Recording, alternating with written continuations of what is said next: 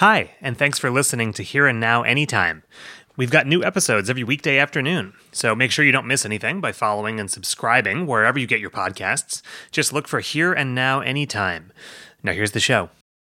This new process is orderly, it's safe, and it's humane, and it works.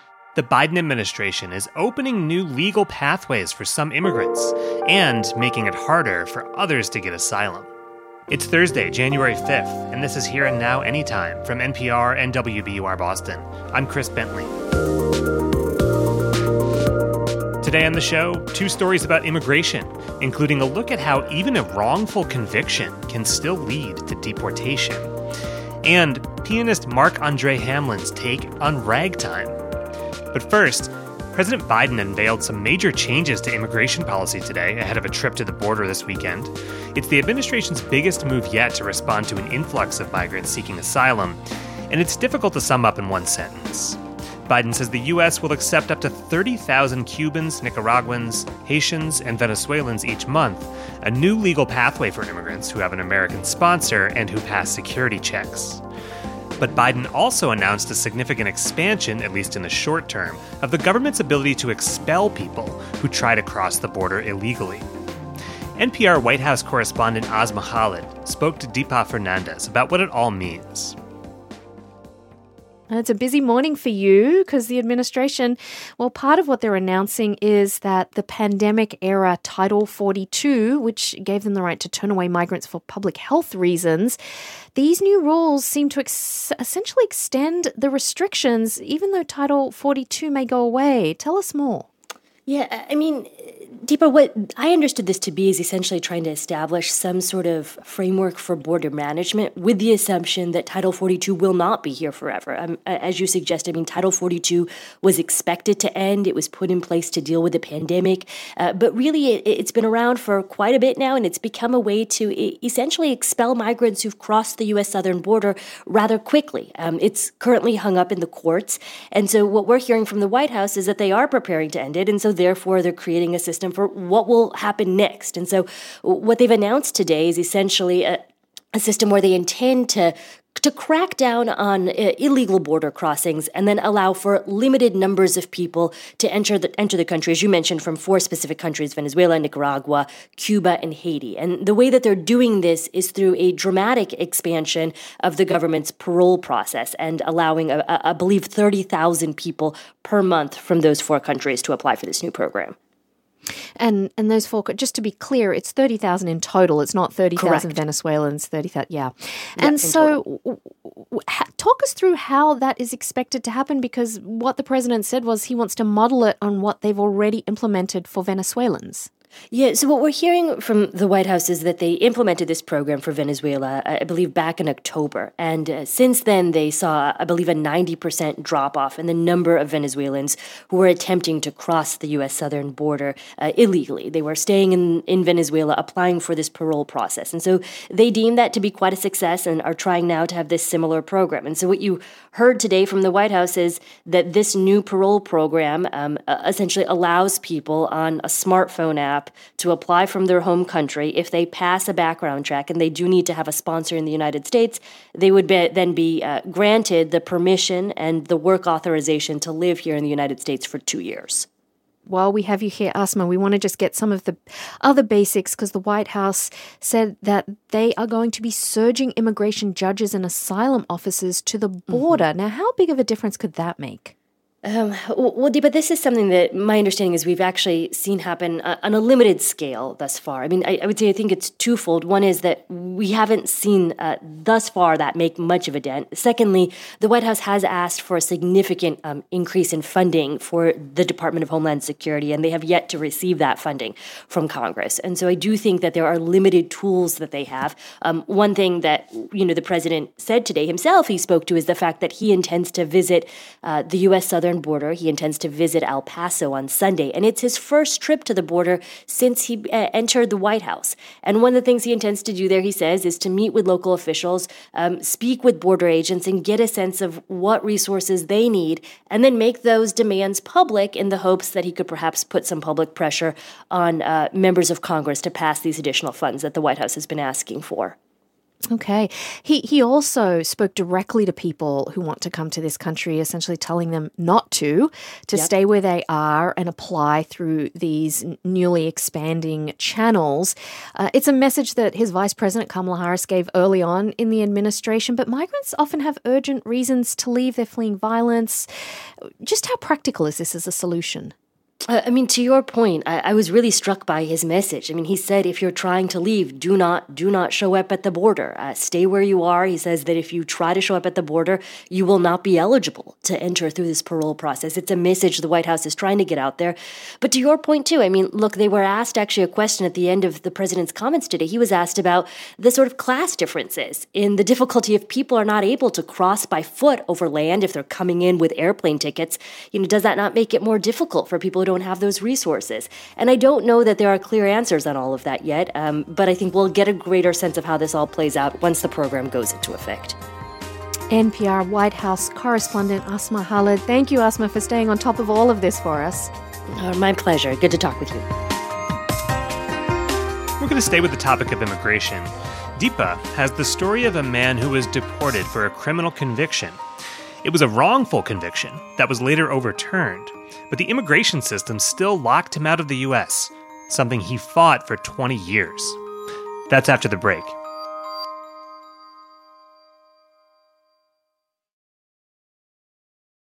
A family in the San Francisco Bay Area has been reunited after 20 years when a wrongful conviction sent a young man to a country he barely knew, the Philippines.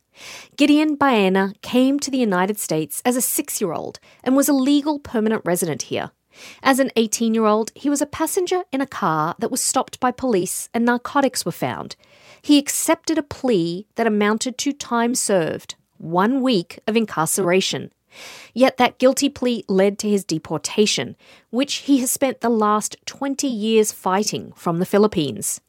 Baena fought his case all the way to the California Superior Court, which overturned his conviction, deeming it unconstitutional. Then his legal team went to the Department of Homeland Security, petitioned for his case to be reopened, and for his status as a green card holder to be restored. This week, Gideon Baena flew into San Francisco Airport and into the arms of his family after 20 years of exile due to deportation. Gideon, welcome home and welcome to NPR. Hi, it's good to be home. And we're also joined by Sean Potts, Gideon's attorney, who won this reversal for him. Welcome, Sean.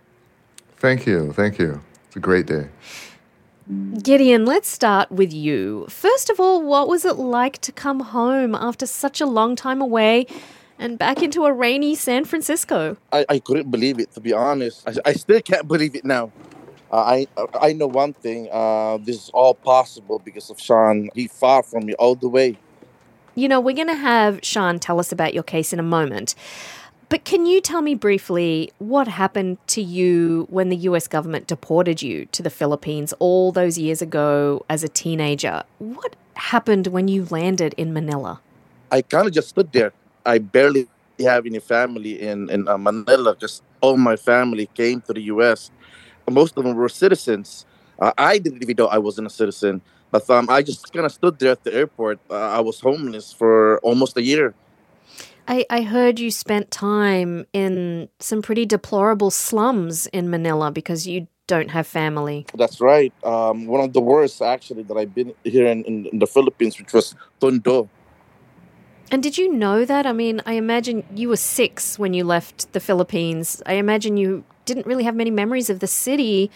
Or did you know that you were headed to a dangerous slum? No. As a matter of fact, they kind of just put you on a plane and they don't inform. My family barely knew what was going on because they were in California. They had me down in Arizona. And then they put you on a plane and just kind of drop you off at the airport, and that was it. And back then, communication was a lot harder because they didn't have internet or barely have internet here in the Philippines. But yeah. And you were a teenager then. We rarely hear from people deported about how they're treated once the US sends them back. How did other Filipinos you met treat you? Well, it wasn't very welcoming. I barely spoke the language, to be honest. the Tagalog, which was our language. So it was kind of hard for me to communicate. They took it the wrong way. It was pretty bad. It's hard being in a country all alone and you don't speak the language. What made you think you might have a chance of coming back, of overturning your conviction? And when did you start trying to do this? Well, my family started in 2005, and I went from lawyer to lawyer, but nothing happened with those. It wasn't really until about 2 years ago, I was going through the internet, and I saw a video of Sean. It was a video about one of his clients, how he fought for him. And right there and then, I was like, I was going to hire this guy. If he can't do it, then nobody can. All right, well, let's bring him in right here. Sean Potts is the attorney who won this case for Gideon. Can you tell us why you took on his case and what the grounds were for having his original conviction overturned? Sure. Essentially, what we were able to do is identify a constitutional defect in the plea. And then once the conviction was dismissed, then we filed a motion to reopen his removal case. That was the most difficult part because of so much time had went by. The government did oppose, but we were able to overcome because all the horrific circumstances that Gideon found himself in, being homeless as well as being misadvised for about 20 years from other attorneys. So all of that in combination, we were able to convince the Executive Office of Immigration Review, which is the immigration court, that the original removal order was based on unconstitutional conviction.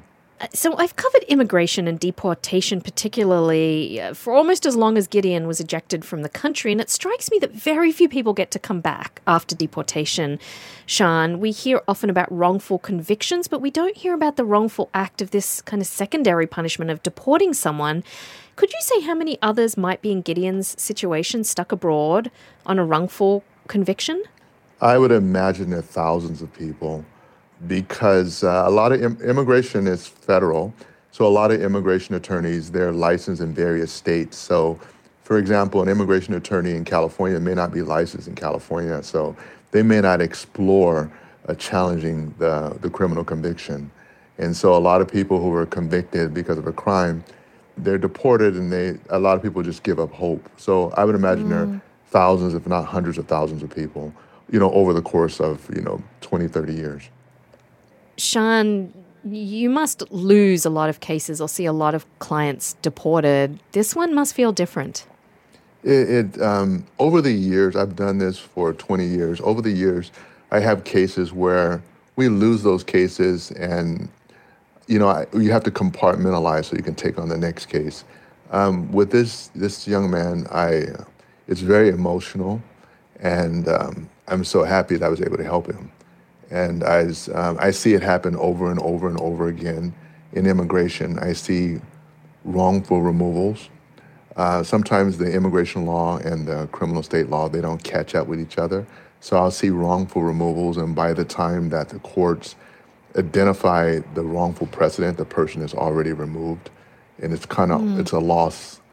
I don't want to say a lost life, but it's a great loss, not just to that individual, but to their families, to their children. And to see Gideon return is just, it's beautiful. I only wish the best for him. And Gideon, you've only just come back. What's your first days been like? Exciting, just trying to think of how I'm going to put my life together again after so many years. And how do you go about making up for 20 lost years here? Are you making plans? Yes, I am. I'm trying to spend as much time before, going off, finding work. I kind of just want to spend a few weeks with family, just going from family to family, letting them know I'm home. I'm sure they're really happy to see you. Yeah, they are. Do you have a story for us maybe about one family member that you're reconnecting with and what that's been like? My mom, she's been there from the very beginning. It's kind of hard because, of course, she's getting old, basically. And it's hard trying to reconnect especially with my parents. After so many years, really, it's hard. They barely know me. You've got a lot of making up of time to do. I know. There's so many. I don't. To be honest, I don't even know where to begin. Yeah, well, you're going to have to begin by getting a cell phone, right? Yeah.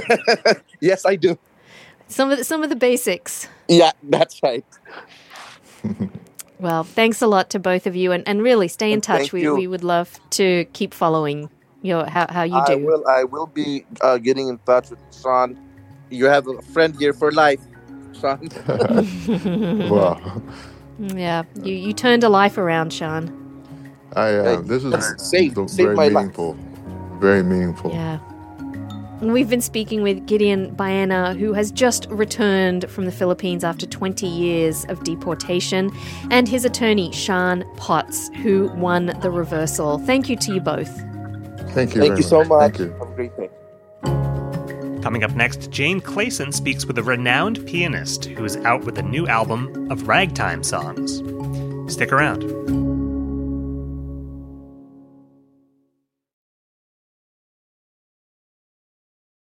Ragtime was a popular American music genre of the early 20th century.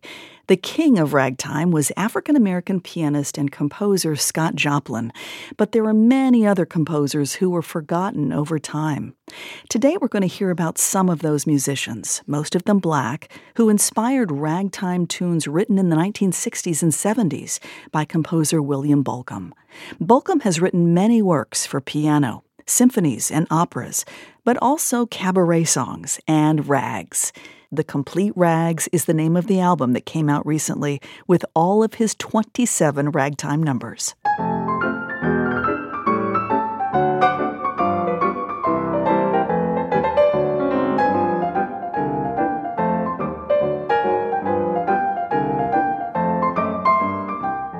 This music is performed by acclaimed virtuoso Canadian pianist Marc-Andre Hamlin.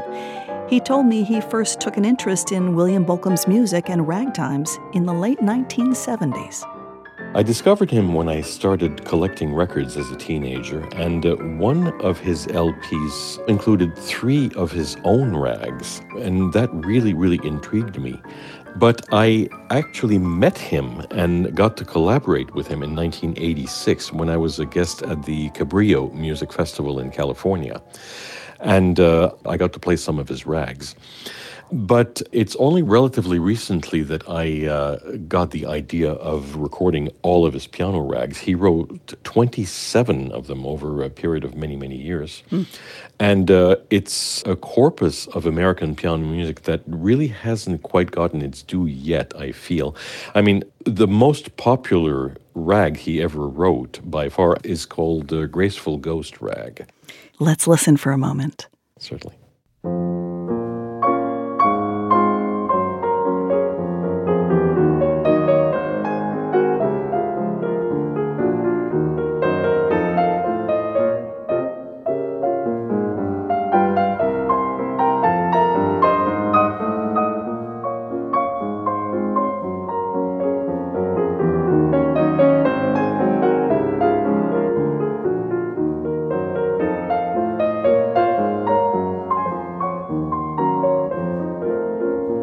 What is it about that one that is so mesmerizing? It's beautiful. To me, it's timeless. I mean, it's one of those tunes that seems like it's always been around, you know?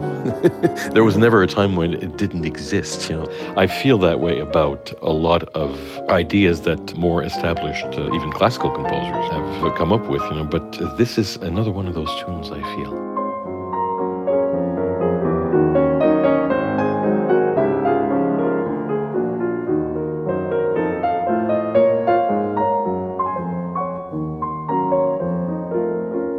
Ragtime fell out of favor in the 1920s. And so it's interesting to think about, you know, Bill Bolcom wrote most of these in the 1960s and 70s when nobody was really paying much attention to this style of music, right? So what prompted him to do that 40 years after its prime? The way he got into being interested in ragtime was the discovery of Scott Joplin's opera Tremonisha.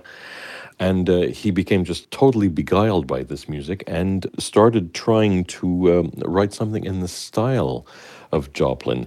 Previously, Bill had only written things that were not tonal, very, very modernistic. But I think the idiom really, really appealed to him. Let me play Glad Rag, which is the first rag that William Bolcom wrote and was inspired by Scott Joplin.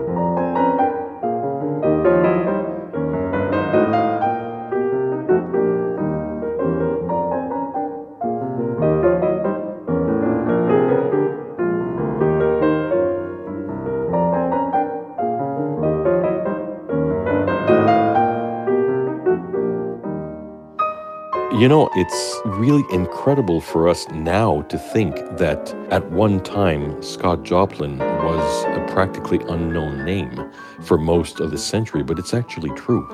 Scott Joplin's rediscovery really came only in the late 60s, and Bill Bolcom was really one of the key figures in helping us to rediscover this wonderful and essential American composer.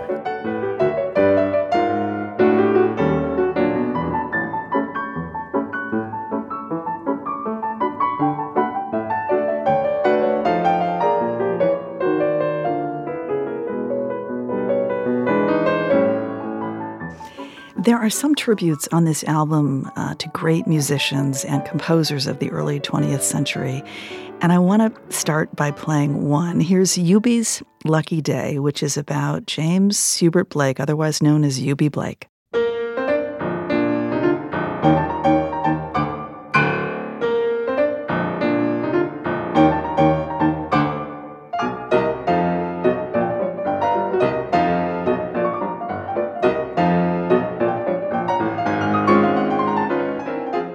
So who was Eubie Blake, and how is he reflected in this particular piece? Well, with lyricist Noble Sissle, he wrote what I think was one of the earliest American musicals. It was called Shuffle Along, from which came the famous song, I'm Just Wild About Harry. And he had a very, very rich performing and composing life, and he actually lived just a few days, I think, beyond his 100th birthday. Wonderful pianist. He made tons of recordings, and he developed also a friendship with Bill Bolcom.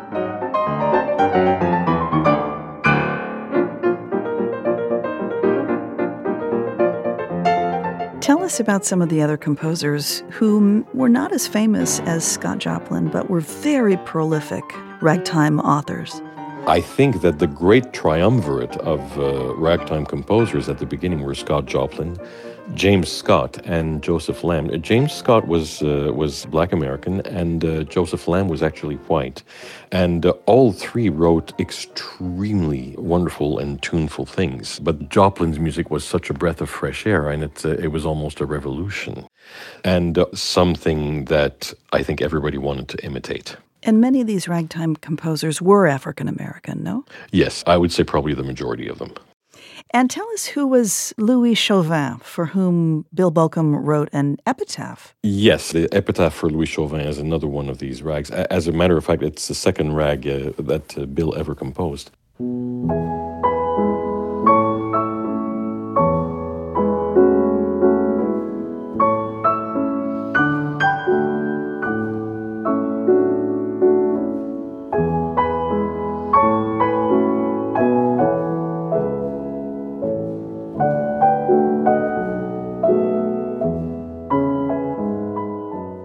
Chauvin, we only know his music because he collaborated on one rag with Scott Joplin. So his published output was half of one rag, although apparently he wrote and improvised many more. And he died apparently very young, so it's a lament upon what could have been.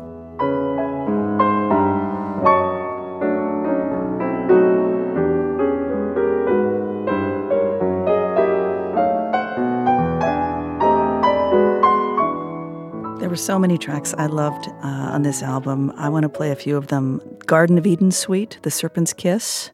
I want to hear a bit of that. Here it is.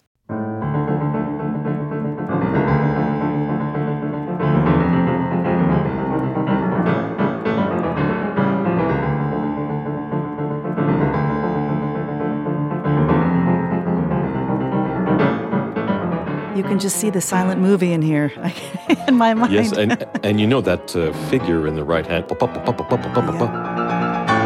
When I was preparing it for recording, it just seemed to me that it's a little bit like a serpent's tongue darting in and out.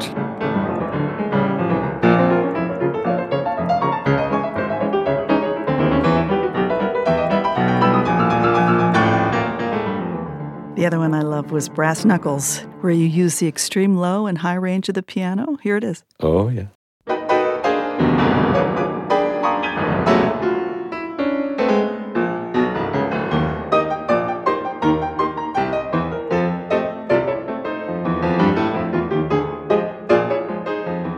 Makes you want to get up and move. Yeah.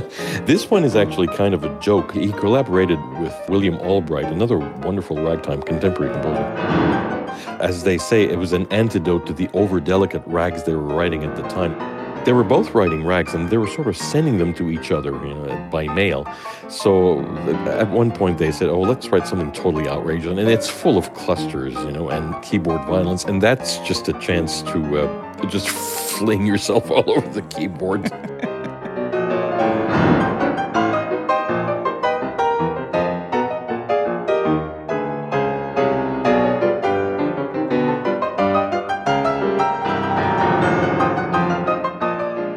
Do you have a favorite on the album? I think California Porcupine is really quite amusing. Why this one? Well, because it's so wild and it goes in all kinds of directions,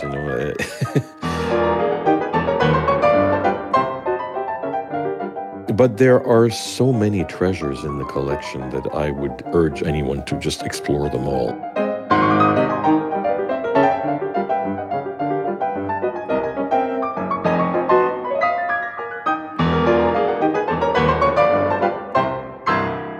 Pianist Marc-Andre Hamelin, thank you so much for speaking to us about your album Rags with compositions by William Bolcom. It's such a joy to listen. Thank you.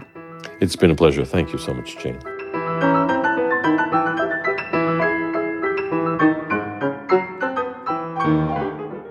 This podcast comes from the team behind Here and Now from NPR and WBUR Boston. Today is another great day to peruse hereandnow.org, where you can find more about all of the stories you heard on this podcast and a lot more. Today, we've also got a conversation with one of the local journalists who first raised questions about newly elected Congressman George Santos, who has since been found to have lied about parts of his resume and life story during the campaign. None of the pieces added up. He was very mysterious about where he lived and what he was doing. To hear that conversation, head to hereandnow.org. Today's stories were produced by James Mastro Marino, Ashley Locke, and Adeline Sear. Our editors are Jill Ryan and Todd Munt. Technical direction from Max Liebman and Mike Moschetto, with help from Caleb Green. Theme music by Max, Mike, and me. Our digital producer is Grace Griffin. The executive producer of Here and Now is Carlene Watson. Thanks for listening. See you tomorrow.